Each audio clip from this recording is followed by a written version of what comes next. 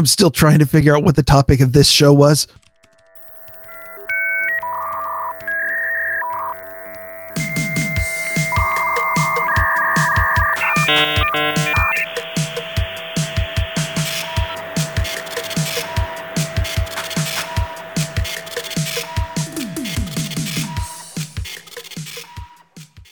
Hello and welcome to episode number 46 of Grumpy Old Ben's. I am Darren O'Neill, coming to you live from a bunker deep in the heart of Middle America, just outside of Chirac, where it's freezing cold, the snow is coming, and I have more audio processing power than any sane man should have. And from America's frozen winter wonderland left coast, where I should probably watch what I say, I'm Ryan Bemrose. Hey, you got a little snow there in Seattle. Yeah, a couple weeks ago, we had a show with Sir Mathieu where he was talking about the East Coast being in a blizzard. And I, being the kind of person who would grouse about things, was grousing about having only had fog and rain, and we weren't getting any winter. And I went back and I listened to the episode where I made the fatal mistake of saying, hey, can you send some of that winter weather here because we're not getting winter? Well, Guess what? But it's more fun because you got it right after coming back from Hawaii. So there's really nothing like that. Yeah, it's actually the second time that I have returned from Hawaii where it is at the airport. The airport, of course, is at sea level. The nice thing is where I was staying was probably about 2,200 feet up in the air, which means it's cooler and gets better breeze. The airport is right at sea level where it is 78 degrees and about 140% humidity. I don't think you understand math. I just don't think that the weather in Hawaii understands math. That's possible. So yeah, this is the second time it's happened where you get on the plane and you are sticky from sweat, and I'm in my Aloha shirt, which if you go ask Rhino, he's met me in person. I wear an Aloha shirt everywhere. It doesn't have to be Hawaii. It just happens to be that I fit in when I'm in Hawaii. But that and shorts and they call it slippers, which everybody else calls either sandals or thongs, which not that kind. Get your head out of the gutter. It's the ones for your feet. Yeah, feet thongs. Yes. And you just make sure that you don't get them wedged too far in your foot crack. But anyway, they're not good for walking in snow. They're not good for walking. Well, that too. But I think anyways, you spend more time when not walking in a hammock. So you're dressed for the tropics and dealing with, of course, we already went over all of my, what I've come to expect from airports. And let me tell you, the airport in Kona is much smaller than SeaTac, but has they make up for it by being a lot more obnoxious in their procedures, but that's okay. But did you get felt up? Yeah, a little bit. Nice. So that was so that was at least some compensation. Like a big Hawaiian man. Did he at least say aloha before he grabbed? So you get jewels? on the plane, and the plane, of course, is full of hot, sweaty people, so it stays really warm for a while, and then you arrive at the other end, and you step out, and it's 11 degrees. That sounds nice. Now, we expected it. So this time I actually had the foresight to bring a pair of sweatpants that I could put over. But for the poor people who did not expect this and had to wait for their checked bags before they could change into warmer clothes. Well, you'll know better next time, bitches. It was a little bit chilly, but yeah, welcome back. I mean, this is 2 episodes in a row that you weren't here, but there was a Bemrose at least on one. Two episodes in 2 days. Larry filled in for you on the other. Well, the Larry one was the regular episode, but your brother, Tony, really wanted to come in and explain how you were wrong. And basically what he gave us was a commercial for the cable TV franchises. I don't know. But it was it was interesting. Well, I actually applaud that because it's nice to have somebody giving native ads on this show that isn't you. Well, yeah, I do. There's some products I like. We'll be talking about this new audio interface, I'm sure. Of course we will. Once we hear about the fun of Hawaii. And I know you listened to the 2 episodes, so it was a little surreal for you to have a grumpy old Ben's going on where your complaining wasn't heard by anybody else? No, not when you're drinking Mai Tais at 7 a.m. Everything was good. You were in the troll room at noagendastream.com, where we have our usual trolls in there again today. Thanks for showing up while we do the show live Fridays, 11 a.m., which is why, even though your brother wanted to do an episode, he has a real job. And he said he was trying to get the day off. That just showed me how committed he was. Well, and apparently I didn't know this until he mentioned it on the show that morning. But apparently, because he can't really do the show when he's watching his kids. So our friend came over. Now, our friend lives in the Tri-Cities, Washington, which is all the way across the state. It's like a 6-hour drive in the winter over mountain passes to come over here, visit for the weekend, and watch the kids while Tony was on the show. This is some commitment. He wanted to get the information out. And JC Jr. in the troll room, I didn't say podcasting's not a real job. It just has much better hours. And you can work in your pajamas or nude, as Sir Bemrose often does during the show, which is why the camera. It does have many characteristics of a real job. For example, I should be working to prepare for the show. And also it doesn't pay nearly enough. Yet. You need to grow an audience. It takes a while. I mean, Adam and John, it took probably, 5 years or so. I think, if I remember the lore of the show correctly, until Adam left the other gig and went into this full time. So yeah, it's not something you flip a switch and go, hey, I'm going to be a lucrative money-making podcaster in just 20 or 30 episodes. It doesn't happen. It's not an easy thing to do. But it should. Well, it should. I mean, the problem, again, is Sturgeon's Law, as you've often said, which podcasting now is just overloaded with the amount of shows out there.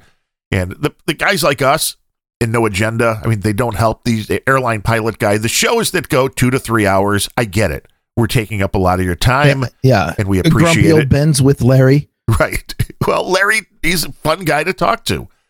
And it was nice to talk to him where you weren't interrupting me or interrupting him. I mean, he gets grumpy old Ben's. I mean, if you're not listening to Larry's show, you should be thatlarryshow.com. But you noticed right in the show, the first 3 minutes right after I introduced him, he's like, oh, so if I'm filling in for Ryan, what do I have to interrupt you every 45 seconds or what? So, I mean, he knows the formula of grumpy old Ben's. He was looking for pointers afterward. And like I mentioned then, I don't feel like there was nearly enough interrupting because honestly, it detracts from the show. If you let Darren talk for too long, then he starts doing random thoughts and then he starts doing native ads, and you just have to, you got to snip that in the bud right away. So Larry could have definitely done with some more interrupting. Larry was, I'm not sure anybody can reach Bemrose's level of grumpiness, but he did a good job there. What I really liked was Larry had some fantastic unhinged ranting, especially when he went off with his, how people introduce themselves. Like when somebody says, well, as a transgendered, penisless white woman hater, right. Anybody who says as a, and Larry, it was good. It was some quality stuff in there. Yeah, his interview with McAfee is interesting. And obviously McAfee's doing a lot of podcasts. Maybe we need to get on that train now that we have the capabilities to do so. But before we talk about that, I want to know your reaction to the Tony Bemrose / Bemlet episode, which I used his suggestion for the show title, which we just dropped yesterday, which angered him, of course, which, like you said, just means he's a Bemrose, because I wanted to space it out. We had Larry on Friday. Larry's a draw. Larry is Mr. Velvet, America's dad. So that episode dropped on Friday. We did the episode with your brother on Saturday. So I'm like, okay, I don't want to drop this immediately because a lot of people, when you have two podcasts come out, they might just listen to the most recent one. So what I figured was I would spread them out a little bit. I was thinking I'd release it on Tuesday or Wednesday, and then I just simply forgot to do so. So I guess that angered Bemlet. We released that yesterday. But as far as the content goes, the show was called Ryan Was Wrong or Ryan Is Wrong. And I don't know. I didn't really hear too much proof of that. And it pains me to say that. Because there isn't. you can't prove something that ain't true. I mean, your brother had some very interesting points on the state of television. What my brother did, and don't get me wrong, I find him to be very entertaining to listen to and laugh at. But what my brother did was he came and he told a bunch of very embarrassing anecdotes and made me sound like a violent sociopath by only telling about all of the times when I may have allegedly used violence to do what big brothers do, which is put the little shit in his place. Okay, what was your thinking, if you can walk me through? The one thing I thought was hilarious and interesting was you beating him up if he wouldn't learn algebra. I mean, what was so important about algebra that your little brother, who was like 4 or 5 years behind where he should have been? I mean, he shouldn't have had algebra in his life for 4 or 5 years. If you can't understand why algebra would be that important, then I can't teach you. I mean, we hear you are a math genius, so we can understand that. You just were like, hey, I can understand this. Why can't you? And if he didn't try, you beat the crap out of him, which obviously, I guess, set him off on a career path to be a salesman. No, yeah, well, that I regret. It's with him. It was never a matter of he couldn't get it. It was a matter of his priorities needed to be rearranged so that he understood that what was important to me needed to be important to him too. That's understandable. And Fletcher in the troll room says both of you need to be on together. It's been requested of me to set them up on a night, and really I can just kind of be the ringleader, the guy that just kind of maybe calls fouls every now and then, but otherwise sits back and listens to a Ryan and Tony. Strikes. Right. Ryan and Tony, I don't even know what you call it. It would be, I guess, a verbal cage match that you guys want to do on a night. So it'll be a drinking thing, not coffee. We're talking maybe with your new hardware, it seems like you should just be able to record our Xbox Live conversations, which are exactly that. Yeah. Really, we can. And that is the beauty of this. And I'm still just scratching the surface. And I know I'm a little bit OCD and anal when it comes to the audio stuff. And this device, the way you can do all the routing, I've got it working right now, but I don't have it working in the prettiest manner that would look the best. And I know it could be done better. So I'll probably just start from scratch again. But once you learn it, it's not that hard of a thing to do. It is just the ultimate in being able to route different sources to different places. So for a podcaster, I mean, a lot of people don't realize that out of the box, almost no audio interface that you plug into your computer will allow you to do a real-time Skype call that you could record and then restream back live on any of these services. It just doesn't happen. Mackie just, their stuff's great. That's what I had been using. The Motu, Mark of the Unicorn, they just released some fairly cheap boxes that would do that. The M2 and the M4, which gives you a simple loopback feature. But this box that I have now, it's the one that the Podfather Adam Curry uses. So it tells you it's the number one choice for a reason. And Mark Von Dyke, the Ultimate Void Zero podcast, he uses this as well, although neither one of them is using it quite to its capabilities yet. I've found on one website, only one. This is one of these devices that's so expensive that most podcasters are never going to use it. I like to do some other audio recording as well. There was somebody in the No Agenda Social that asked, or on Twitter, for a basic suggestion to get a podcasting rig that wouldn't break the bank. And a couple people were like, oh, go to podfathergear.com. And I'm like, okay, they said not break the bank. This gear costs money. It does cost some serious cash. But with that said, this device now will let us do things as we are now taking the voice over IP call and streaming it live on the No Agenda stream. You have, as Adam does with John, you have a compressor on your voice. You have an EQ on your voice. You've never sounded better. Let me just tell you that, Sir Bemrose. You've never sounded better live. Well, that I agree with.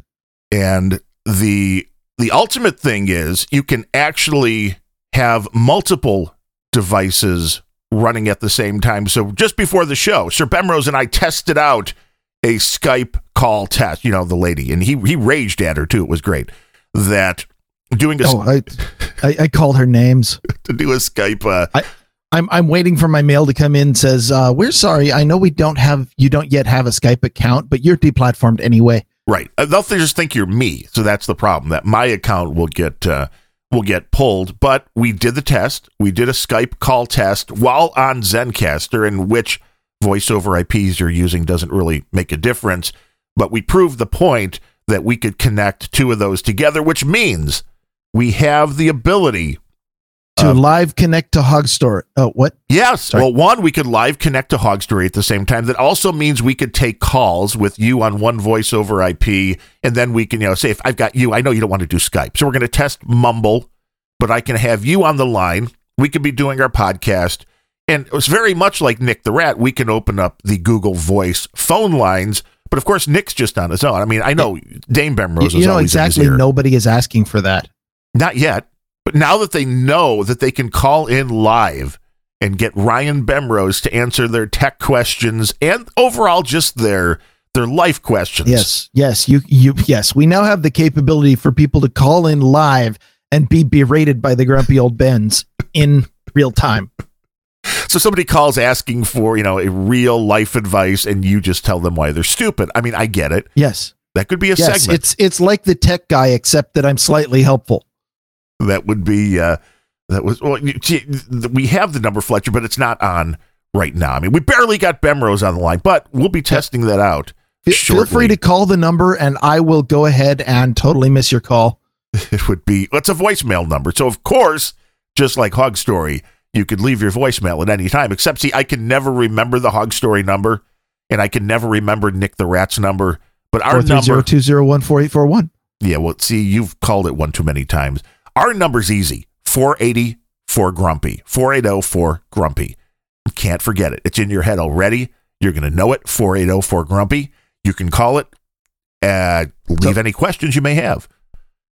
Would it be safe to characterize your acquisition of this new piece of equipment as you are giddy? Yes, I am for a variety of reasons. One, it is my third audio interface, the first one being the Focus, the Scarlett from Focusrite, and that was an utter nightmare with Windows, clicks, pops, crack. So there were multiple random thoughts that I had recorded, even without trying to push it to do anything crazy, where the end result was unusable audio. And there's nothing that'll piss a podcaster or anybody recording audio more than having audio that is just screwed up from the beginning. So that it's still sitting here. I really should sell that. I guess it works really well on Mac, maybe not so well on Windows. Then I moved up to the Mackie, and I really enjoyed the Mackie interface because I was thinking that I could do this stuff, everything that I wanted to do with the audio, if I just learned Voicemeeter Potato and downloaded all the Voicemeeter stuff. And to a certain point, the Voicemeeter stuff works well, but it has limitations to doing the kind of stuff that I would like to do, which again is having a co-host like you doing a show and one voice over IP and then be able to take calls on something else. So that way you kind of leave the two separate worlds unique. The one biggest problem with Zencastr, as we noticed when doing the New Year's Eve show, and I know I still need to get that put out, I may need Fletcher's tape on that just to patch the little area because it was such a long show. Yeah. Wait, you mean the little area where he fell asleep and passed out of the microphone? Well, yeah, but he left it running, so it's still, the recorder was running, but the show was so long that the recording from Mix, the software that we use to push everything out to the stream, which is all we were using to record, when the one FLAC file got to be 3, whatever gig, whatever the limitation was, it had to go and start another one. There was a brief little area I missed. So that those kind of things will happen, which is why you need multiple recorders running at all times just to make sure everything's working. But with Zencastr or any of these things, if you have 2 or 3 or 4 extra hosts on a Skype call, you don't have any control over the individual volume, something we've noticed, especially in Zencastr.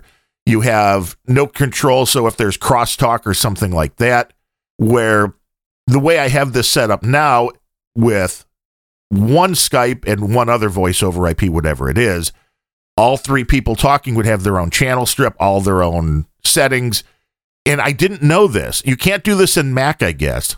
But with Skype, I mean, you need multiple Skype accounts, but Windows will actually allow you, with the right command, to launch 2, 3, or 4 Skype windows that you can then basically use to do a 3 or 4 or 5 person podcast and have everybody on their own channel. And once everybody's on their own channel, you have complete control of everything. You can mute those people like Ryan when they get out of control. And it just takes a little bit of setting up, because you realize the biggest problem with podcasting is doing the mix minus, which is where it always needed a full audio mixing board, which is what this little Motu MK4 does. It not only allows you to do the mix minus, but once you give a registry hack, once you change the registry setting, rather than just giving you the channel 1 and 2, which it's all your system sounds and all that, and rather than just throwing out the 24 channels to software that can see them, which is just your big audio recording software, things like Skype and that can't see it. Once you do a little registry hack, you now have full control over all of those channels, which means you can route things all sorts of different ways. So if you thought it was tough to set up one mix minus on the device, well, every time you add a new Skype, you have to add another output that's giving the call everything except that one. So, I mean, it gets a little confusing, but see what works. happens when I step away for a moment when you're on the roll is you start telling people to hack their registry with it.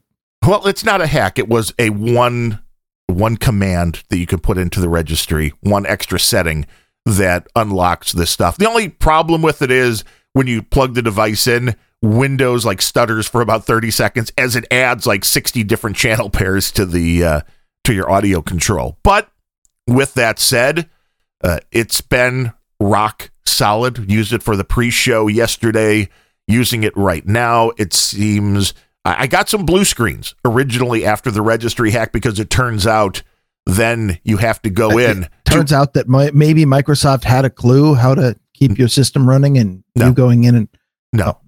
Well, the registry isn't really as much a hack as the guy that posted it got it from Motu. So basically what the registry hack does, rather than just letting you see the stereo output and 1 through 24, which something like Adobe Audition could see those 24 tracks, Skype can't see those 24 tracks. So if you had 2 or 3 Skypes open, they would all have to go to the same channel, which would kind of not give me what I wanted to do. Once those get split up, you have way more control, and it's solid, except, like I said, I got blue screens only because this wasn't the way the Motu was originally set up, and I changed from 48,000 of sampling rate to 44.1, and not all of the pairs reset themselves to 44.1. When I set all the pairs to 44.1, not one problem since, and I think it sounds pretty damn good. I mean, I hope it sounds good on the stream, and I think people can tell the difference. I mean, you've got a nice noise gate, so things are nice and silent. You've got a little bit of compression added, which we normally just do in the post, and so your levels should be much better. Your EQ, we are accentuating the velvety voice of Sir Bemrose, and I think the live folks are going to appreciate that. I've never brought that voice out. Who are you listening to? I listen to you. It's great. I just see when you talk now, I just hear Larry's voice. Oh, so what you're saying is you're deep faking me. You're taking everything I say and auto translating it into Larry's voice. Wouldn't that be great if that's actually a pretty good idea? If that technology existed that could instantly it does. Did you hear that John brought the clips on No Agenda yesterday? That was horrible. It was amazing. The audio sounded exactly like them. See, the thing I worry about, stories like if that. They were drunk and in a blender. The stories like that are going to make people think that deep fakes are going to be easily spotted. And I don't think that's the case for people that are really trying to. No, we're 6 to 8 months from that technology not having these glitches anymore, which is why we need to laugh at it now. Fletcher says we're only missing train and nature sounds. I can add that. I've got so many channels. I could just run your nature sounds, Fletcher. I can pull that in, and then I could pull some nature sounds from somewhere else. That was Wouldn't he have to give you permission to the live stream of his nature sounds? I think so. Because what I can do, I mean, you can route so many different things. It was really weird having, I think it was like 3 browser windows open, different browsers, playing different YouTube videos, and seeing them all on individual channels. And for a while, I was running the No Agenda stream on one, and Hog Story on the other, and Rhinos on the other. And, kind of stress testing this thing just to make sure it wasn't going to completely crash and burn. And, again, knock on some wood here. That it's sounds like stress testing your ears. Trust me, I've tried to listen to multiple podcasts at once. It never works out the way you hope. Well, no, and that's I think the biggest downfall is in the audio chain here is Zencastr, because I do hear you clicking a little bit, which I may end up refreshing the. No, not like that's not clicking. Oh, I'm sorry. Oh. That's just disturbing mouth noises, and nobody wants that. So.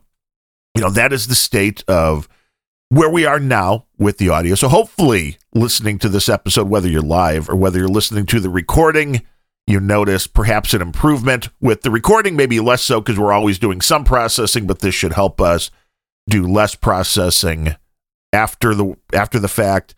And this should give the online stream the best possible audio quality and gives us the opportunity to look forward to adding something like a live call-in segment, even, something that could be fun to do, even when not even doing a show, just on the stream, taking calls, having fun. So it's an audio device that I wouldn't recommend for the light of heart because it takes some setting up, and wouldn't take it for the light of dollars because it's not a cheap device. I think it was like $600. So, hey, if you like what you're hearing, grumpyoldbens.com/donate. So to summarize, for those of you who, like me, may have fallen asleep during that really, really long native ad, Darren got a new toy and is very excited about it. I got a new toy. I'm excited about it, and Zencastr is popping your voices. So I am going to refresh this browser. Oh. Yeah, I know. I'm refreshing the browser. The nice thing, though, about Zencastr is screwing with my mojo. Yeah, and see, at least you're back now. This is actually pretty quick, and the nice thing about this, since we're not recording in Zencastr, is refreshing. Is that those pops are going to be in the permanent recording, because that's you're not also getting a recording from my side? Yeah, and it's popping a little bit again. But see, this is where doing audio out of a browser is not recommended. So that's why we're going to be trying Mumble, or if not that, then Skype. Then if you're not doing it live, then I'm sure Zencastr is good. And I think the other one we tested out, with Squadcast or whatever it was, would be okay. But even with this massive audio device, the browser-based stuff seems to crap all over itself. If you're trying to then take that and push it off live somewhere, I don't know why. It's probably just a limitation in it. But hey, we're trying to tell people what to do to get the best possible sound in their podcast. And sometimes it's stick the microphone out the window and get some nature songs, get some train sounds and all of that. And sometimes the technology isn't perfect, but overall, I think you're sounding pretty good. I mean, you're sounding as good as you possibly can. You definitely sound better than your brother. His headsets do not have the same quality as your microphone does. There's no question. No, you pulled my voice for the cold opener on the Larry show. I'm sorry, on the Grumpy Old Bens, where Larry was guest, and I realized that the headset that I was using really did not sound very good. I'm like, I could not have done a whole episode like that. No, it would. The funny thing is that so when we left, I was ready to, I was packing the headset and the microphone, and I thought, this will be good enough. And besides, Darren's a whiz; he can clean everything up in post, and make me sound like Larry, which you did, because it sounded like your co-host was Larry that whole episode.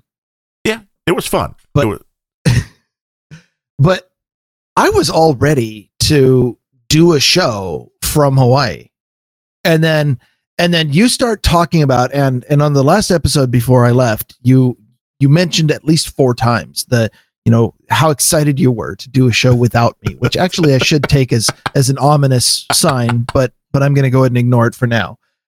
Well, see, I thought that was the Beimlet show. I'm really looking forward to doing one with your brother. I really want to do it with somebody else. And then I go, and the next thing I see is you're saying, yeah, we've actually replaced you as a permanent co-host with Larry. I'm like, okay, so you were so desperate to get rid of me that, you know what? I'm just going to, fine.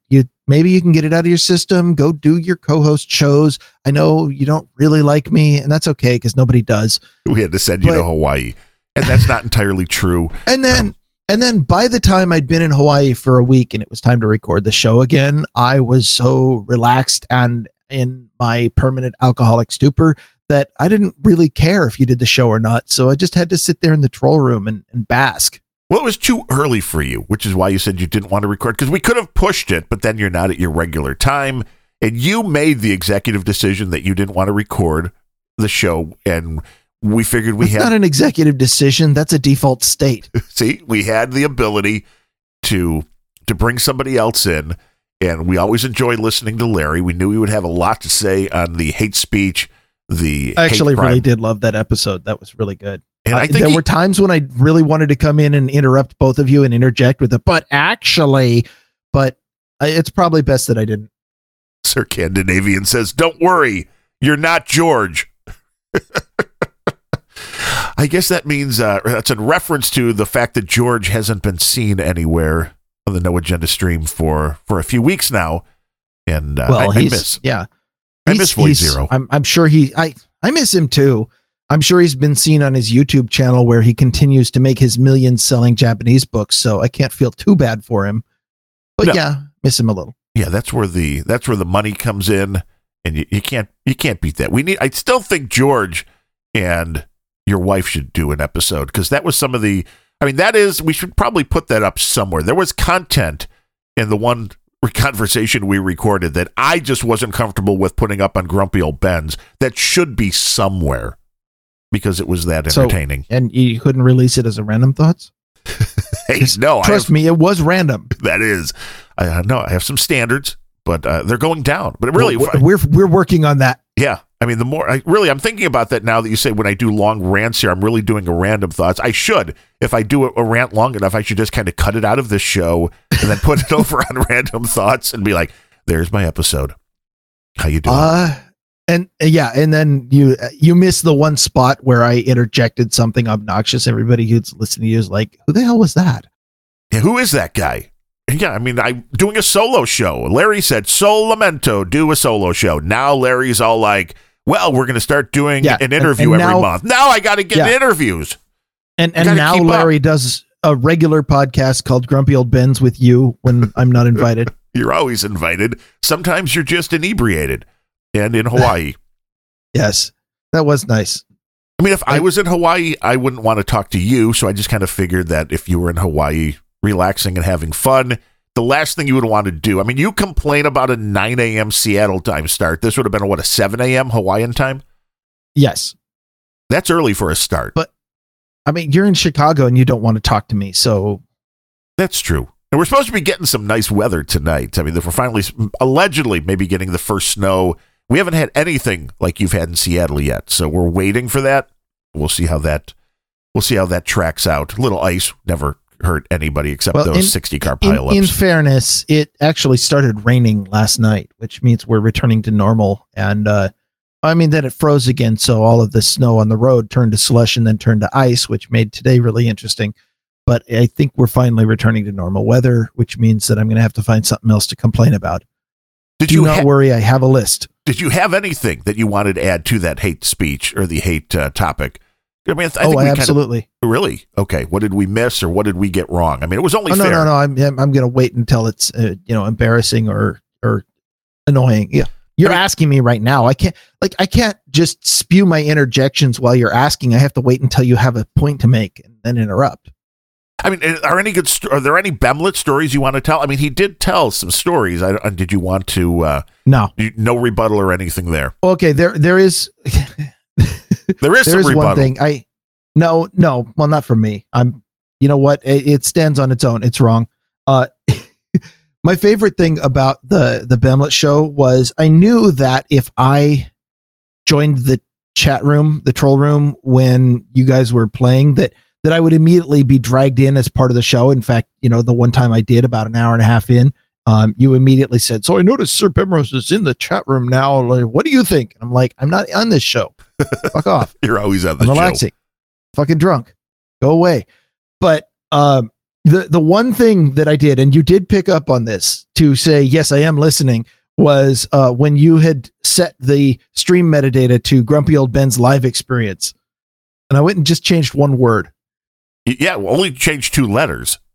Yeah, I changed it to the Grumpy Old Ben's lies experience. Because that's what it was. I mean, everything my brother says about me, whether it's good or bad, is probably wrong. Well, I don't know if everything, but I did enjoy. I just asserted that. He was the first one, and I saw this on Drudge yesterday. I think he was the one that told me about this new NBC streaming service coming out called Peacock. I mean, is that not the worst name for a streaming service you've ever heard? It is not the worst name for a streaming service, but it is down there. And it is, the pricing was announced. I mean, they could call it like the NBC butt sex service or something. It could be worse. Well, nobody's doing that yet. So, I mean, maybe they are, maybe they're not. I don't know. No, not until they start hearing it. The free version, I mean, let me put it this way. The ad version, not the free version. The ad version, so if you want to sign up and watch their content and still get hammered by ads, that's going to be $4.99 a month. If you want to watch the content without ads, $9.99. I'm really getting tired of these. If you want to watch the content without ads and without paying for it, piracy. Go listen to our piracy episode. Yeah. Easy TV or Pirate Bay or wherever you'd like to get your quality episodes. I think most of them are still on Usenet, which I think is great because Usenet has existed long before the World Wide Web. It's still a bastion, maybe a little bit less, but I don't think anybody has ever been nailed for posting stuff on Usenet. I think the people in charge at all of these companies who go after piracy either are totally unaware of what it is, don't understand it, don't know how they would go after it. They probably think this is still around. It's like it still exists. It does. But some of the old technology still works. There's no doubt about it. Some of the new technology, I mean, I guess is a problem. I didn't realize there was one of these things now with Coinbase and where we have our Bitcoin thing. Adam Curry was talking about it in No Agenda yesterday with these services that are all tied into all these different banks. And if you go back and listen to what we talked about in the privacy episode or in the OTG episode, the world is changing so damn fast that you can have an account that is perfectly fine and a company gets acquired or that company decides to get into bed with another company, for your convenience or to have some new service added to it. And the next thing you know, your data is pretty much out there for the world to see. I think the only answer is stay off the internet. I think that you are finally starting to come around to the Bemrose way of looking at things.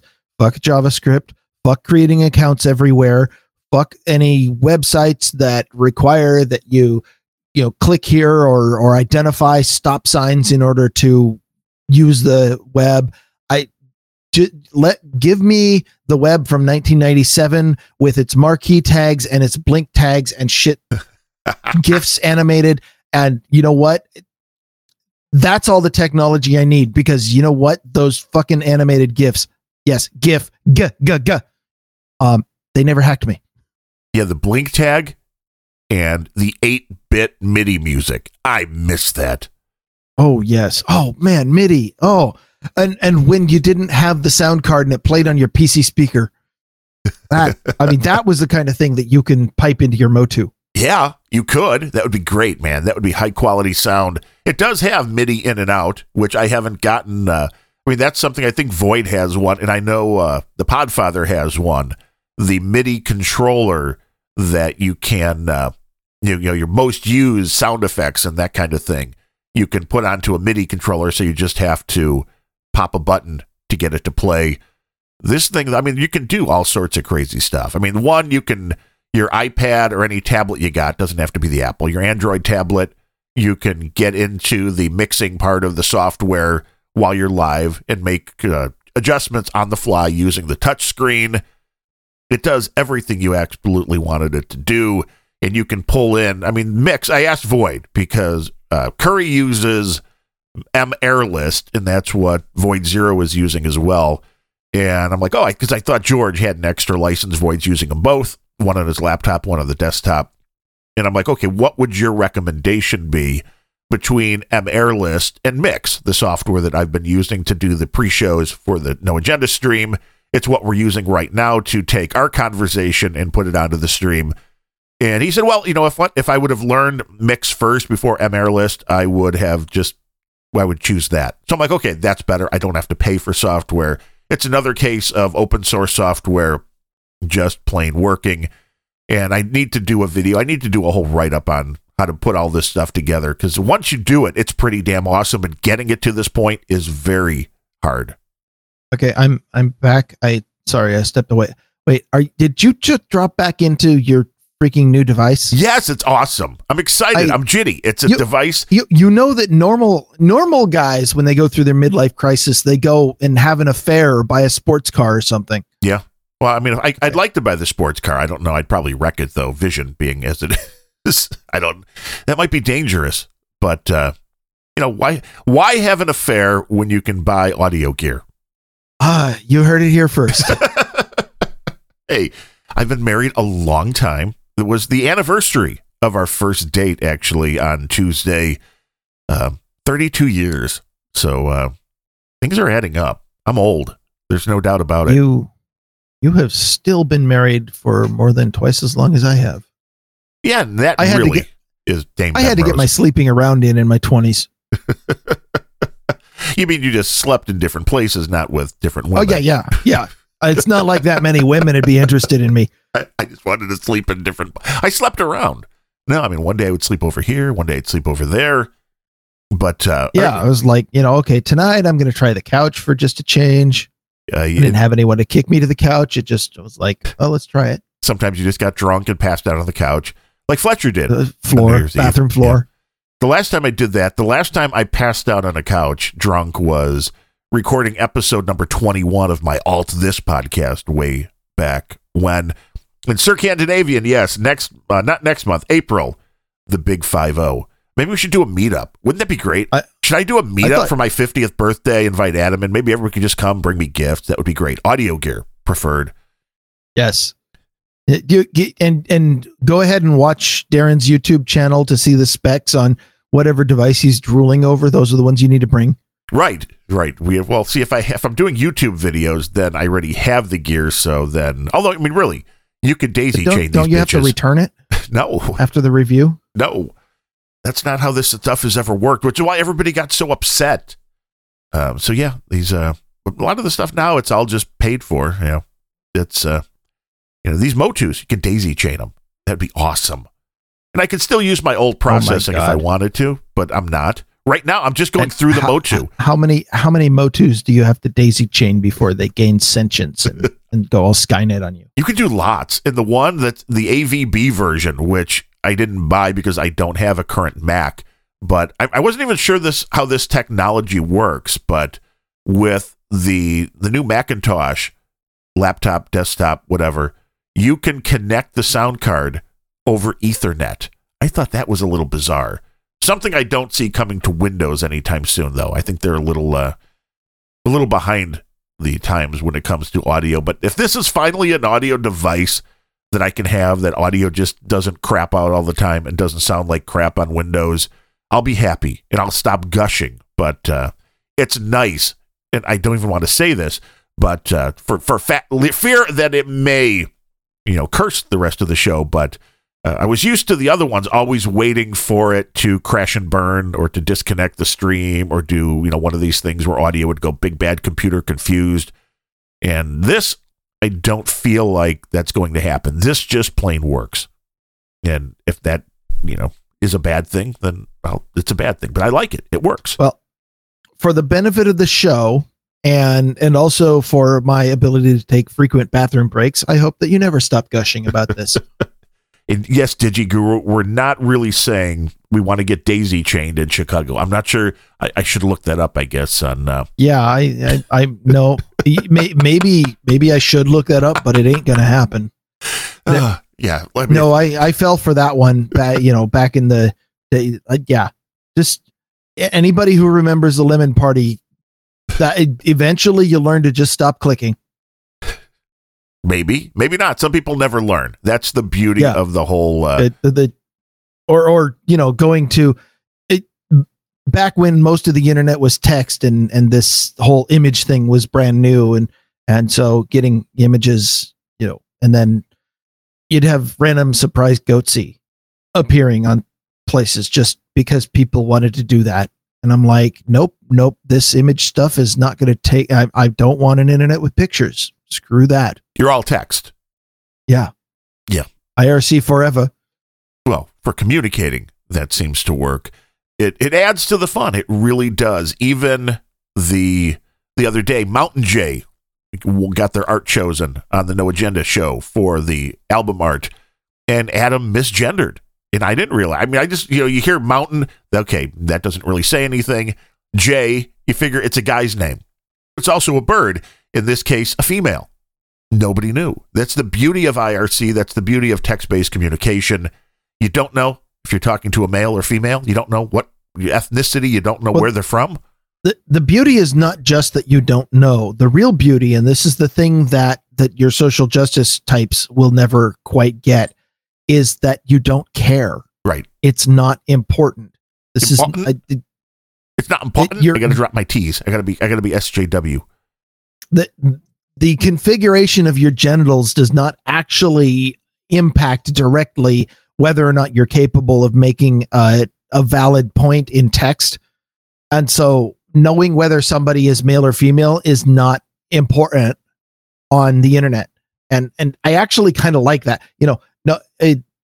The New Yorker article that was really popular back in the day was a comic that had the punchline was, on the internet nobody knows you're a dog, and it drives completely nuts the people who think that what you say is unimportant and the only thing that matters is who you are and how many minority groups you can be in.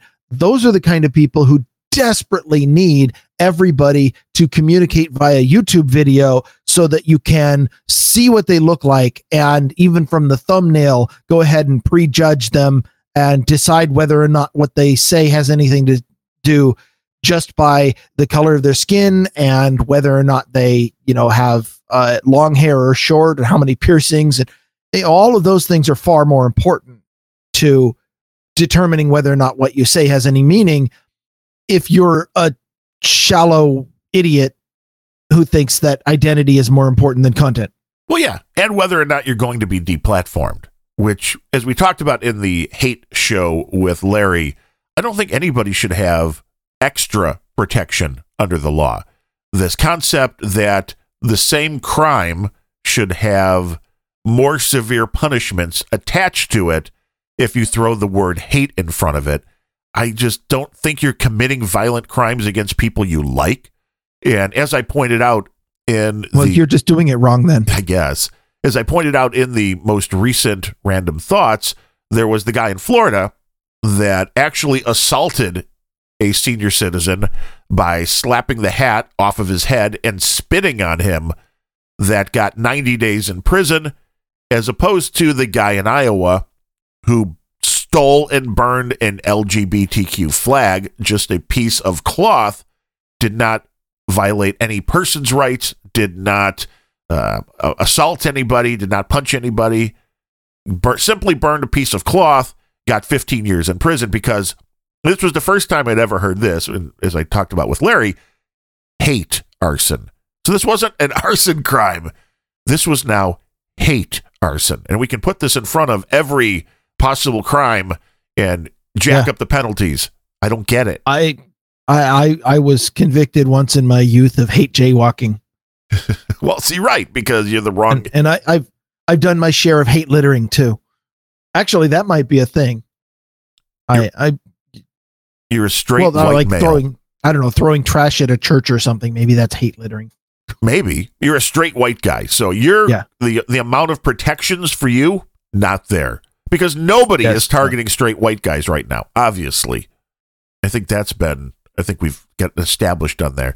Yes. Existing well white is actually proof that you're racist these days. So I'm not sure I trust any of what they say.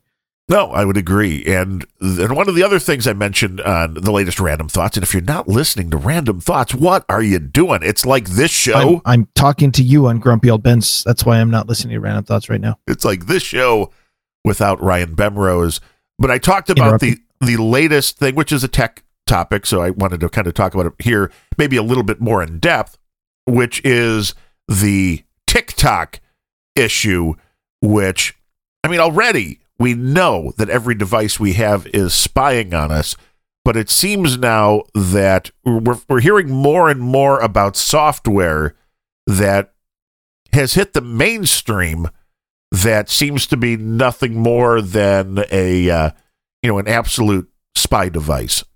With TikTok, I mean, I don't know. I've never used it, but from what I can tell from seeing people use it on the internet or repost the stuff to, like Facebag or Twitter, is it seems like it's just another little video clip app, except it's of Chinese origin and all of your data now belong to them. How do we keep this kind of stuff from infringing upon everybody when we know at this point you can't trust the Play Store, you can't trust the iTunes Store, you really can't trust any of these places to keep the bad stuff out. I feel like we covered this back in like episode 6. I know, but it's getting worse. Because the advice, and I think this is official advice from both of the Grumpy Old Bens, is stop installing apps. Yeah.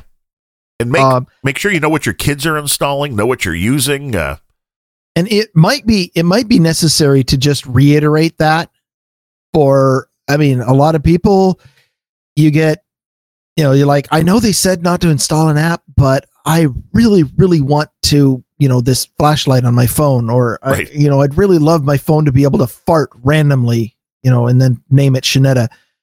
I don't know. Maybe. Okay.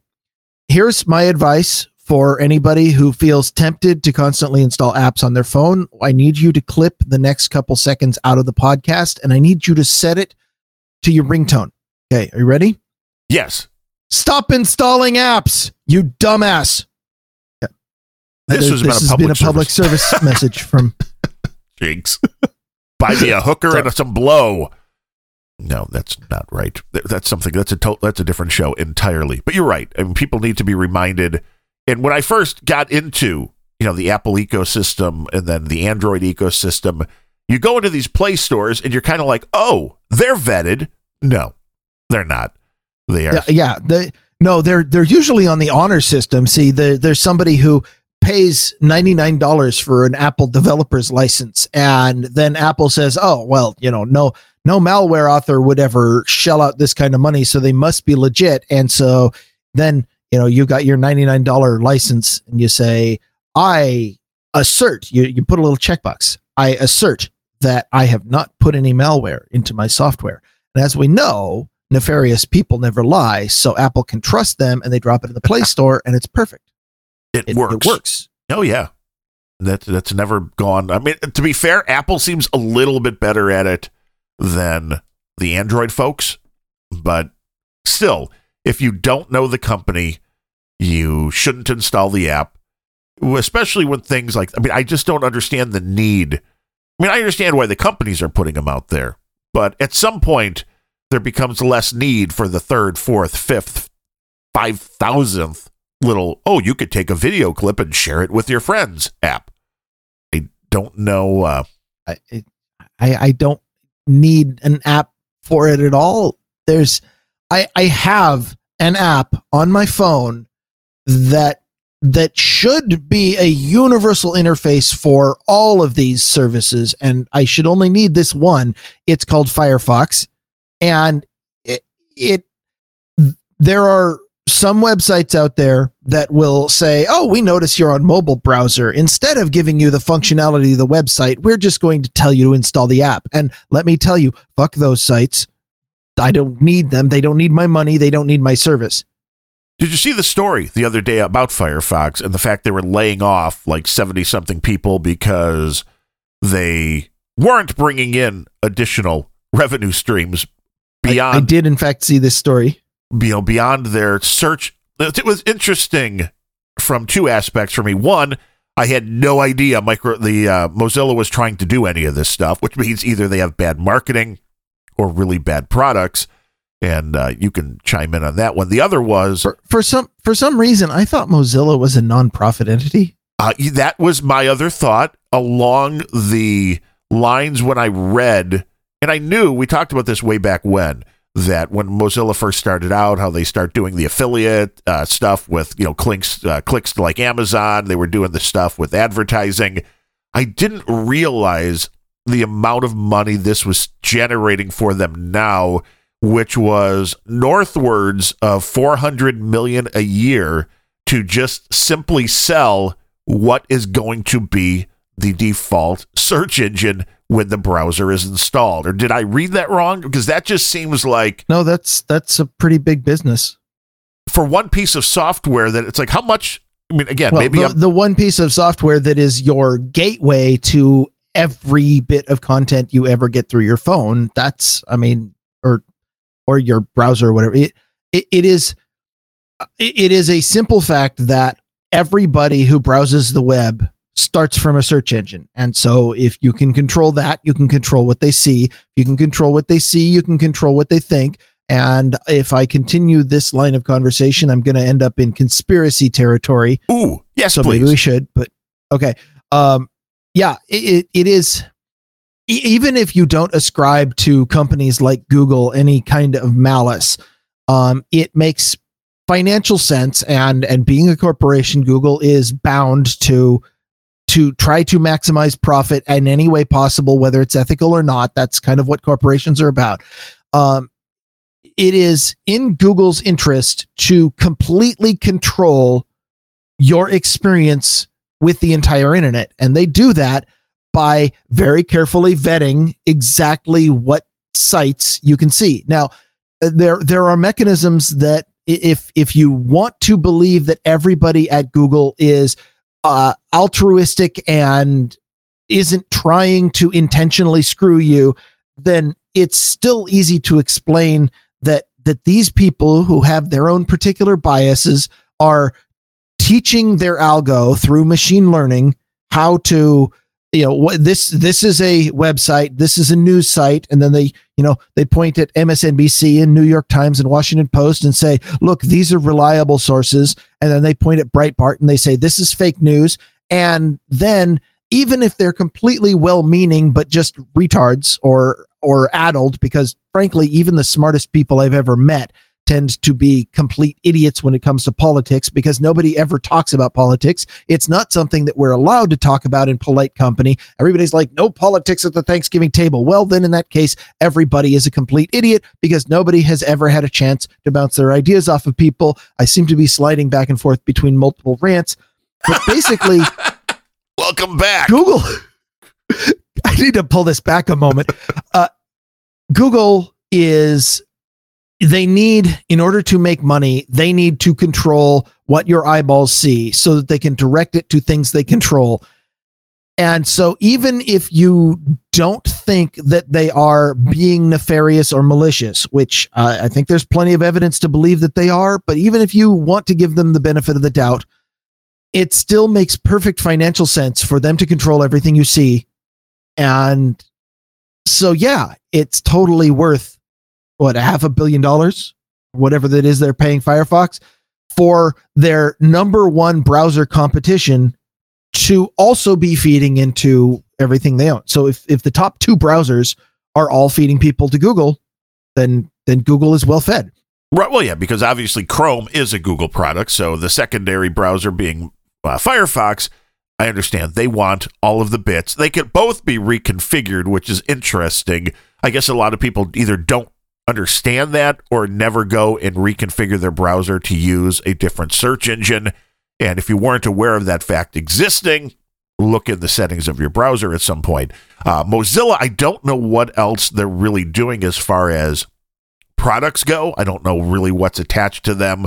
I'm kind of ignorant, I guess, of what that company does beyond Firefox. My only question would be, I believe, if I'm not mistaken, that some of these... I think they do. Do they do Thunderbird? That may be one of their products. I don't know. Even if it is, my question is, what would a browser, just the browser itself, because I think a lot of these smaller ones are coded by like one guy or a very small team. What do you really need to pay to keep your browser, to have coders on staff to keep your browser up to date? When they're making well over, $500 million, that seems like that would be a lot of profit for Mozilla.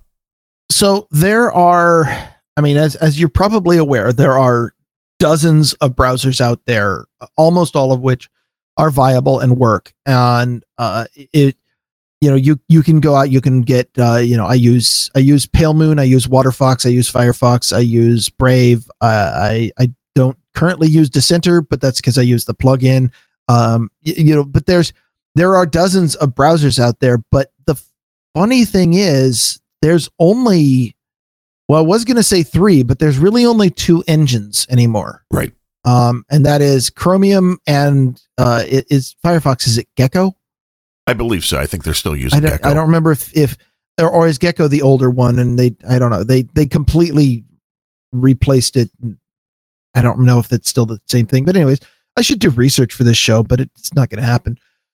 But the 2 engines very much make the browsers work alike. So, they kind of have to. And in fact, the way the web is going now, especially the W3C, which has been completely co-opted by Google, that's an interesting story in itself, which has to do with somewhere along the line, somebody convinced the W3C to that the method for adopting new web standards should start with what do the web browsers implement. And then they decided that, web browser should be measured by market share. And then somewhere along the line, Chromium got more than 50% share, which means that the maintainers of the Chromium project get to decide what web standards are. So web standards these days are actually decided by whatever the Chromium browser puts in. That's the web standard. And if you're making any other browser at all, like if you happen to be Mozilla and making the Gecko engine, what you have to implement is whatever Chromium implemented. So yeah, way to go. Good work capturing the entire web. But again, I just slid off into another rant. What was the question? Yeah, I know you do. I'm going to give you a quick refresh here too, as the thing was popping a little bit as you heard on the stream. The thing all just again came down to these browsers. The overall cost. You don't really need a huge budget at this point because you're taking an engine from somebody else and you're just kind of building your features on top of it, right? Sure. Yeah, that's exact. Like, I particularly like things like, Waterfox is done by one person. And really the only thing that one person does is he takes the Firefox open source engine or source and strips out a lot of the tracking bullshit and then publishes it with a different icon. And that doesn't take that much. Which makes it so how do you get security patches? Well, the vast majority of security issues are going to be in the JavaScript engine because JavaScript, hey, someday somebody is going to start finally believing that JavaScript is more trouble than it's worth. What do I know? But the JavaScript engine, all you have to do is grab the latest patch from Firefox or from Chromium and say, here's my reskinned browser based on this patch. So not a lot of effort to do that. Obviously you have to wait for the big browsers to do it, but since they have the most market share, they're the ones who really, really, really need to spend the time to patch all these things. They're the ones who have large armies of developers constantly fixing all of the bugs that get reported. And this happened when you were in Hawaii, right? The big meltdown that Firefox actually had a 0-day exploit. It was the first one that I remember seeing in Firefox in a long time, but it made some pretty big news. You know, the funny thing is, I didn't patch Firefox when I was there, and for some reason, I just wasn't really worried about it. Well, I mean, I guess the question is, what was the, what was the hack? And it all comes down to being able to access your data that's on your device. So it all depends what you use the device for. A lot of these are doing, one of two things now. They want to use your CPU cycles to mine some kind of coin, or they want to try stealing your banking information. Either way, you don't. Or they want to use your bandwidth to be part of a botnet. Well, that's true. I mean, the bots got to live. That does still happen. Well, yeah. Bots are people too. Are they? I didn't know. I mean, I know that, Nancy Pelosi is still really worried about Facebook now. She's not a person either. I believe she could be an animatronic at this point. The way she moves, I mean, if you have, maybe they're better now. I haven't been to Disney World in years, but the animatronics, how they always have those movements that just don't quite seem human. They're there, but they're just herky-jerky enough. That is Nancy Pelosi. I'm not convinced she's not an animatronic, but it's interesting to me. I'm thinking some flavor of zombie, to be honest. That most zombies will require brains or blood or something. I think she functions on alcohol. Oh, that could be. That could be. I don't know. I'm convinced that the best necromancers in the world all work for the Democrat Party, because they need to make sure to keep Nancy Pelosi and Joe Biden reanimated at all times in order to, and Bernie, to make sure that their party is still viable. And Ginsburg, oh my God, I feel so bad for her. I think she probably wanted to die, and they will not let her, because they desperately need to have a Democrat in the White House before they will let her finally go and have peace. She's not, that she's not hearing Supreme Court cases anymore. At this point, she's taking space and doing nothing. Yeah, I don't ever ask. I don't hope for people to die. That's not right. That's not nice. If you desperately want to, I won't stop you. I'm also not going to Kevorkian in your ass, so stop asking me to. But Ginsburg, I don't know what her status is. I don't know if she, I honestly, I don't think she probably wants to die, because who does? Not many. But she's not doing her job. And the way most jobs work is that if you are no longer capable of doing your job, then you get replaced by somebody who is. And right now, it is politically advantageous for the Democrats that she continues to not do her job and take up space, which is not good for the country, which might be another way that the Democrat Party, like the Republican Party, is not good for the country. But just make way for something. And then, of course, there's always the argument, oh, but Trump already appointed too many justices. We can't let him appoint yet another one. So we have to keep her artificially animated. Well, yeah, but seriously, you fucking Democrats, if you didn't want Trump to appoint so damn many justices, maybe you shouldn't have murdered Scalia right before he got elected. Well, and maybe I liked that guy, a fucking libertarian on the Supreme Court. Needed that.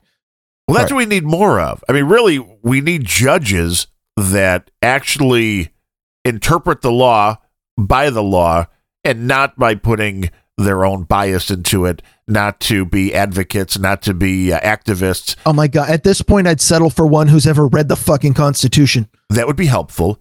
What the weirdest thing with Ruth Bader Ginsburg is, and not the weirdest, but I think it just shows you where we are as a society and as a people.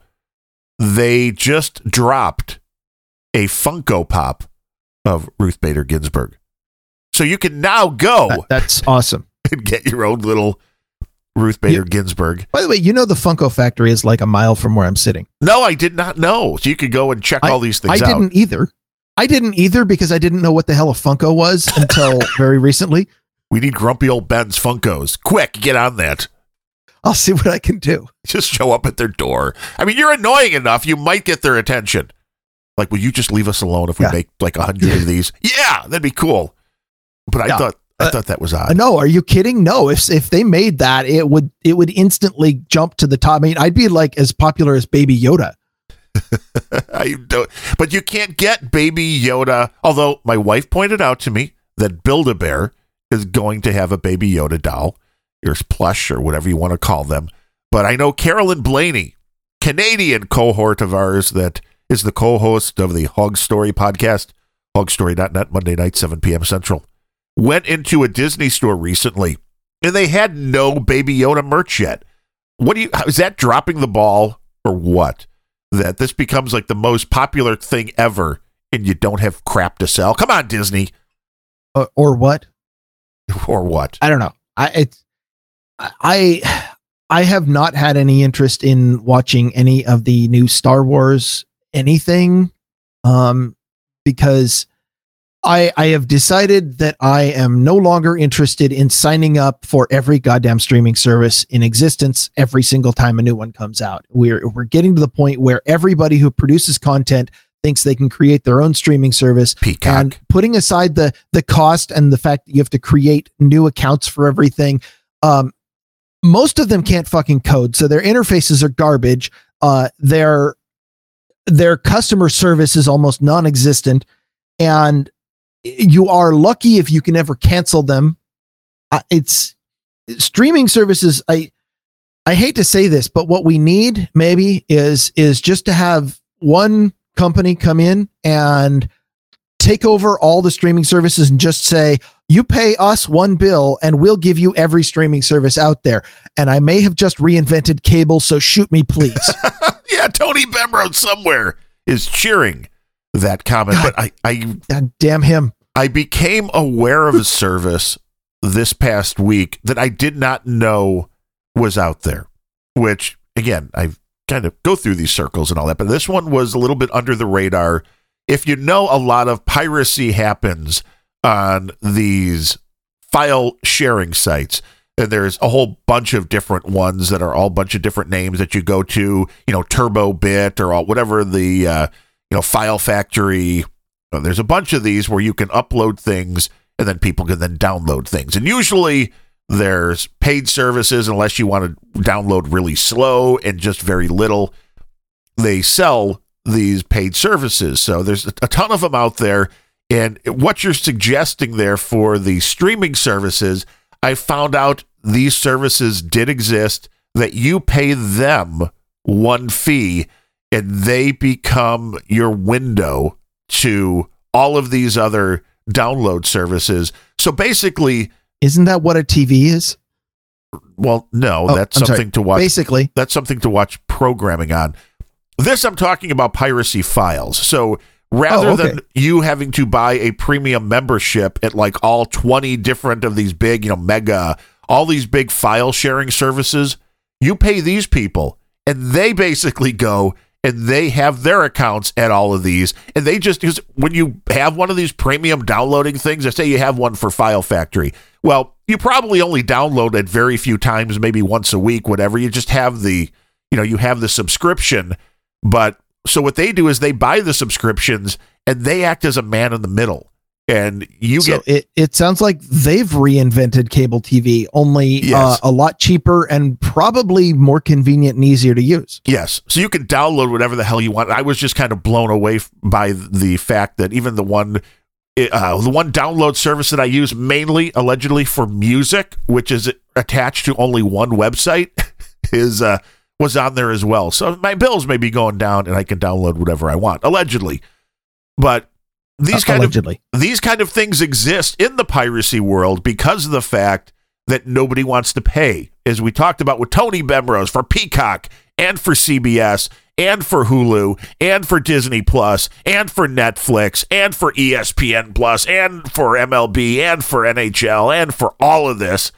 That I get they're all different companies, and the a la carte thing wouldn't be bad. It just comes down to the price and what you get, which I think Disney screwed themselves by having the model where they dropped the whole series at one time, because basically what people did, you took your, whatever it is, I think it was 30 days, it might be down to a week or 2 weeks of free trial for Disney Plus. You binge watched the Mandalorian Star Wars series, and then went, I'm not interested in anything else. The next season of Mandalorian's like a year away, so I'll see you in a year, Disney Plus. Well, that's every streaming service has that problem. And if you are the kind of person who is inclined to do that sort of thing, they can't prevent it by dribbling it out one episode a week. The only way they can prevent it is by dribbling it out one episode a week and making older episodes unavailable, because otherwise it's easy enough to wait until they've had their 8-week run or 10-week run and all of the episodes are there, and then do just what you said. Well, I disagree with you only in the fact that if you're into this stuff and it's coming, I mean, if you're willing to wait to binge watch, that's great. But if you're like with this Star Wars stuff, if you're really into this stuff to where you're on the message boards, I haven't even seen episode 7 yet. I know, I haven't either. And I haven't seen any of the Mandalorian, though I do have it on my hard drive if you're inclined to wanting that. But might be. What I'm saying is, if you're into it, having to avoid the whole internet while these things, episode by episode are coming out. I mean, they're events for some people. So the fact of the matter is, it only works if people are worried about spoilers and they don't have to try to avoid everything to where it's like, I need to keep up with this. Otherwise, some bastard on Twitter is going to ruin this for me. I get that's where the dribbling works. There's an easy solution to that. Never go online. And I've given this solution before. Sir Bevros, off Twitter. You will lock people in your basement for those 12 weeks. So. If that's what it takes to get them to stop logging into the horrible bird site, then maybe, yeah. It seems viable. The Bemrose B&B. I'm liking this idea. I can stage an intervention. It'll look a lot like a kidnapping, but if that's what it takes to make you stop logging into social media, I would do that for you. It may be helpful for people to have their mental well-being. But we got off track when I started with Nancy Pelosi now not pulling any punches now at Facebook. So this is interesting to me if the Democrats, and Nancy does represent the Democrats. So I know I'm making a big sweeping thing saying the Democrats, but she is the leader of the Democratic Party at this point, taking some pretty big swings at Facebook, saying, and I know for anybody that's lived in a society that's ruled by capitalism, I know this is going to be a shock. Nancy Pelosi says of Facebook, they're really just interested in making money. How do you react to that, Ryan? I mean, can you believe a company is just interested gasp in making money? It also says to me that Nancy Pelosi may be starting to go down that socialism route that is so popular on the left now, a little bit more than before. But I don't know why. High-level politicians they are out of necessity. High-level politicians have to be chameleons who will always change to reflect whatever they believe their constituents want. Doubly so for any of them running for office. And so bragging on Facebook is a sign that people are not as in love with that particular social network. I don't quite understand why that hasn't transitioned to all of the other ones, which are doing exactly the same thing, just aren't as big. Right. But yeah, Pelosi is going to do whatever seems politically popular at the time in order to make sure that everybody still loves her. Do you think Nancy Pelosi or any politician understands what they are asking for or what they're talking about when they deal with things like Facebook, thinking that not a chance in hell the service should be able to fact check all the posts? I mean, do they not get what that would entail? Well, they're no more addled than, Attorney General Bill Barr saying that, we have the ability to put backdoors in encryption such that only law enforcement can use it. But we just have to convince Silicon Valley to put that in because, the real problem isn't that it's not possible. It's that they don't want to. It's the same kind of excuse of as people saying, well, Silicon Valley could do this thing that's impossible if we just convince them to. Well, and I don't get that. I really don't, because any thinking person would be able to see the flaw in that, which is, let's just say you take Fort Knox, and we're going to pretend that in this world, Fort Knox is completely impenetrable, and you decide you want to add a door to the structure. Now, that door will take any other security you have through the whole concept and ruin it. If you want to put back doors into things, you're assuming, or you're not even more than that, you're stating pretty much with 100% certitude that it's never going to be this back door, is never going to be found by hackers. It's not just that you're trying to put in a new feature that completely undermines every security feature you've ever had. I mean, that's bad enough, but the audacity of people, especially people in high level and political positions in law enforcement, is whether they believe it or not, they are openly stating and even demanding, I want you to install a door in Fort Knox that I can walk through and people that I say can walk through, but is still a wall to everybody that I don't say. And doors don't work that way. They don't. Once you cut a hole in that wall, anybody can get through that can get to the entrance. And then you end up having to create a very large, basically you have to put up a gate with armed guards at that entrance. And now you've recreated all of your other security with just yet another point of entry. And now it's 3 times as expensive to maintain because you have to create more staffing. And I don't know where this metaphor went, but if you create a backdoor in a piece of software, it is impossible to guarantee that will only be used by people you trust.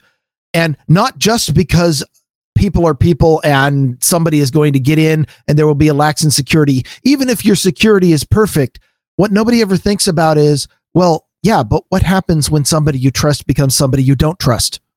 Well, yeah, and that is what happens when governments go bad. But let's just say, let's just look at this at the simplest level, because most of this stuff they're talking about when it came to the big stories lately is in a cell phone, whether it was not being able to unlock somebody's iPhone, Android phone, whatever it is. And this is mainly where they're looking for the backdoors, although this will also go down things like, Skype conversations or any voice over IP that has encryption that, if we have a backdoor so we can listen. My question would be, let's just take something simple and let's just look at the iPhone. And let's say Apple decides to cave and put this backdoor in, and that backdoor is then compromised. Well, even before they're compromised, they're going to lose a very, very large amount of dudes named Ben as customers. Yeah, well, they're going to run for the hills. Yeah, anybody who recognizes what this means, the kind of people who are listening to this show, and so, of course, hello, choir, but those people would immediately stop using it. So fortunately, Apple realizes this and are not going to put in the backdoor. In fact, they're going to fight against it. But okay, so let's just say they did. Let's just say Android then puts in the backdoor. Somebody puts in the backdoor, one of these cell phone operating systems, and that backdoor is then compromised. Is there ever any chance of getting the security back? I mean, I know you can re-roll new firmware or anything like that, but no, that's one of the characteristics about information and data, which is that you can't ever delete it. You can't remove it. You can never pour that piss back into the, let's not go there. I was going to say, what, this sounds like another Bemrose story. Yeah, it needs to not be. No, you can't unfart that fart. How about that? Yeah, you can't take it back. Once it's out there, it's out there. Now, you can, if you want practical advice, I know that people don't come here for that because my advice is mostly impractical. But if you did, in this theoretical situation, have a phone that got compromised by the government or by, whoever the people manufacturing whatever, your data's gone. You better just start doing damage control. But the one thing that you can do and do have control over is you switch operating systems. You go to a device that's not compromised, and you start making new data. You're not going to get, you're not going to get it back. The NSA keeps backups. You're not going to convince them to just delete their stuff. There is no right to be forgotten in the US. There is technically an illegal framework in Europe, but practically speaking, it's not fucking possible. So stop trying to pretend that data about you can be removed. If it's out there, it's out there. So you're saying the next time your phone crashes and you don't have a backup, you should call the NSA. Be like, can you give me my backup of my phone, man? I know you guys got it. I mean, if your name is Bush or Clinton or Pelosi, yeah, you probably can, and they'll be able to get it for you. And I would like to say you were incorrect. You're the things that you suggest Lots of people would like to say that. The advice that you give, I do not think your advice is impractical. Sometimes the delivery of getting the advice is maybe impractical, but it's something to consider when it comes to encryption. The other big question becomes not just for dudes named Ben, but when you start forcing this stuff, and there are some governments that have made encryption illegal. Using encryption in certain countries is a pretty big penalty if you're found out. And this just means anybody that is against encryption. It's a bigger penalty if you're found out and you weren't using encryption, because then you get punished for what you said. Right. So I guess that is the catch-22. But it's like anybody that's against encryption is saying you shouldn't be allowed to keep your data safe. That's really the only way that you can interpret that. I mean the safe route, which is the one lots of people do because people in general don't actually seek out confrontation and just want to be living their own lives, is you shut up, slave, and do whatever the government tells you. And if you're the kind of person who's into freedom, that's a little bit hard of a difficult pill to swallow.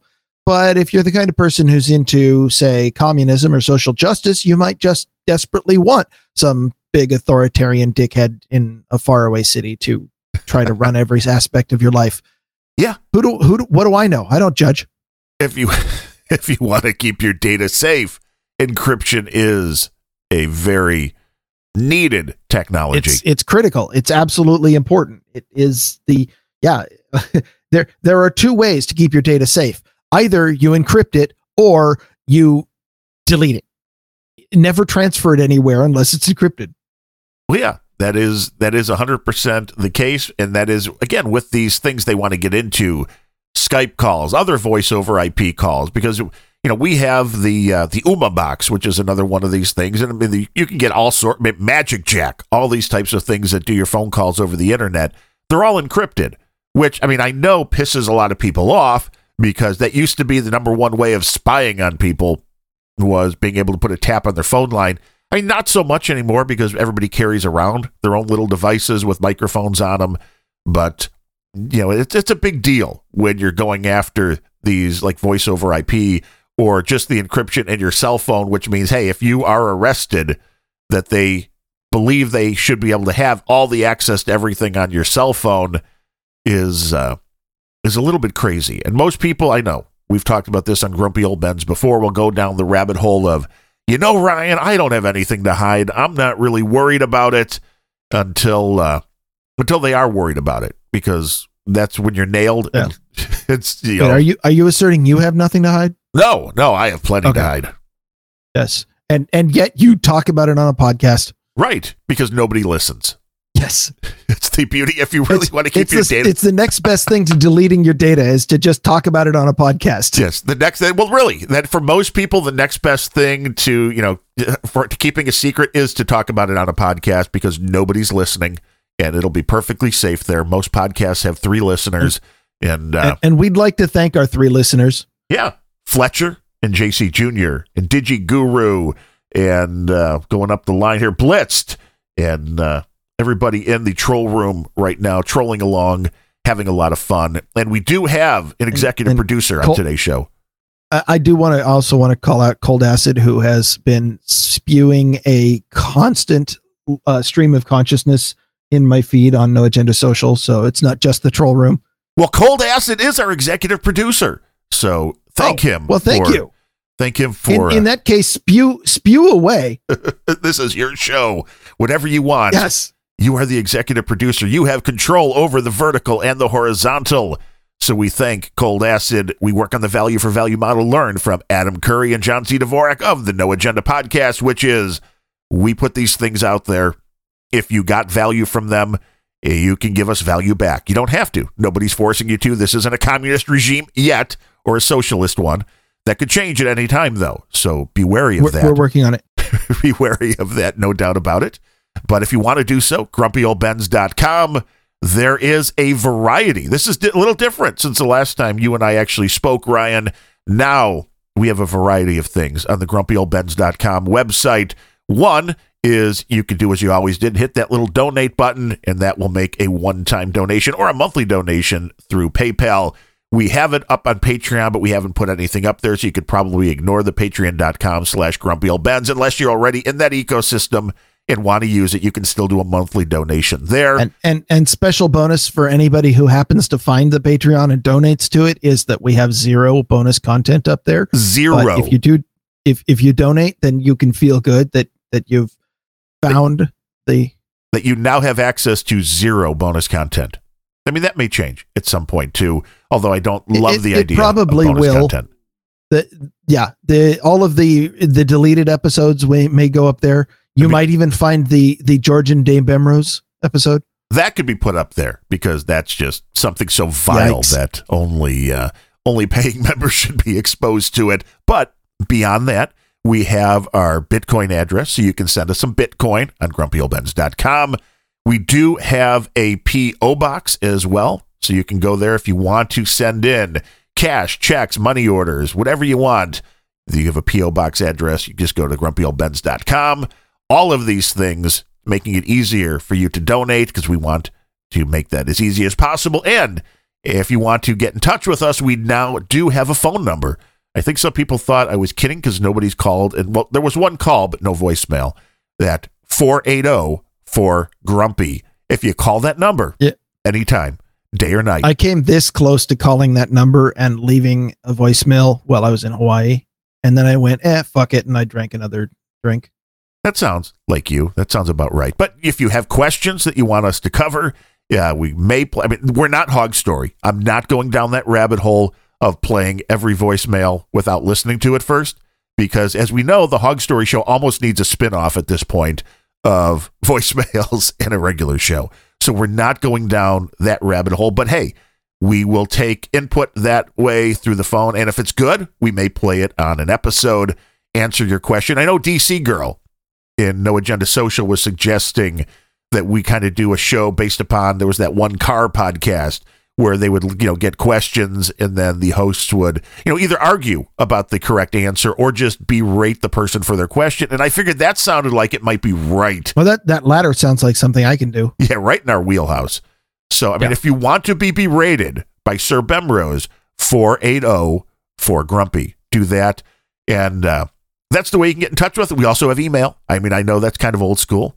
Darren at grumpyoldbens.com or Ryan at grumpyoldbens.com. Or you can almost always get in touch with us, except Ryan's computers have been crashing. Almost always, though, at noagendasocial.com. Go into the IRC room, hook it up on HexChat, MIRC, whatever your IRC client of choice is. That's usually a very good way to get our attention. HexChat is good. MIRC is not anymore. I know it's a paid thing and it was sold to somebody else, right? Well, it really went downhill after it was sold off to some Chinese company. So I don't think this is necessarily China's fault, but it definitely went downhill.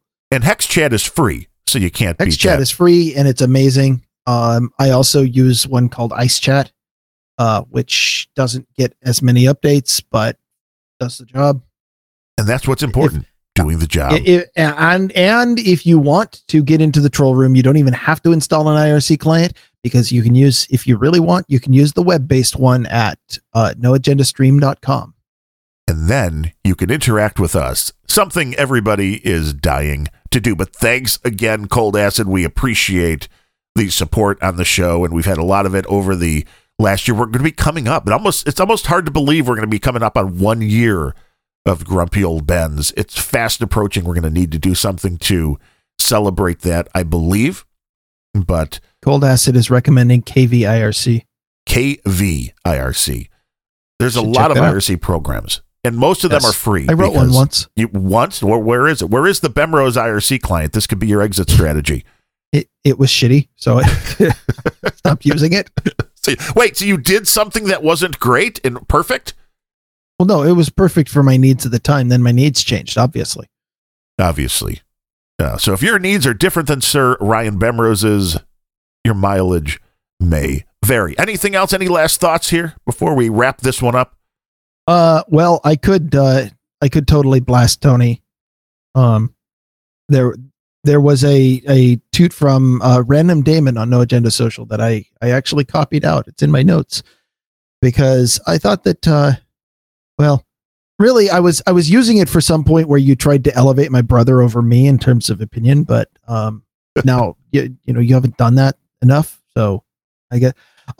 It says, I automatically have dismissed everything your brother said based on the fact that he works sales for a cable company. I consider that below used car salesman. Also, he doesn't like coffee, so strike 2. And I bet you have a strike 3. I do, but frankly, I need to save this for if he retorts. So we'll get to that later. As I said, I enjoyed talking to Tony. I actually learned a lot about the cable industry and some of that stuff, but I don't believe he brought the firepower that he was promising in the Ryan is Wrong episode. I enjoyed it, but yeah, with a title like Ryan is Wrong and with I thought you were going to talk about my favorite subject the whole time, and instead you guys just talked about cable most of it. So you thought we were going to talk about you. Yeah. That's my favorite subject. Now everybody knows how to get their voicemails played. Just stroke Ryan's ego and he will make sure that it's played on the very next Grumpy Old Ben's, which will be episode number 47 next Friday. Topic unknown. So if you have any ideas for a topic, we're running out of them, man. I'm still trying to figure out what the topic of this show was. There was a lot of good topics on this show. 1, Ryan is back. 1, Ryan was right. Tony was wrong. We talked about politics. We talked about Nancy Pelosi. We talked about my new audio gear for like 95% of the show. Yes, that was most of the show. And Darren has a new toy. Yeah. Yes, that's the topic. Darren's midlife crisis. And the system hasn't crashed yet. And the only thing wrong is your audio is clicking every now and then. But we are going to be testing different services that aren't browser based. As soon as I get off my butt and order some new hardware, which costs money, so donate. Yeah, 2 different computer systems crash. Something that might make me think when you put that thing out saying people should hack your computer in order to get your favorite operating system. Well, maybe they got in. Hey, well, I put that out there in all good, clean fun, and I thought that you guys were going to go after my software. I'm just telling you that taking out my hardware, that's fucking low. That is absolutely mean. So, until next time, I am Darren O'Neill coming to you live from a bunker deep in the heart of Middle America, just outside of Chirac, where I'm getting the snowblower warmed up. And from America's left coast, where the snow is melting, and I never even talked about the snowblower.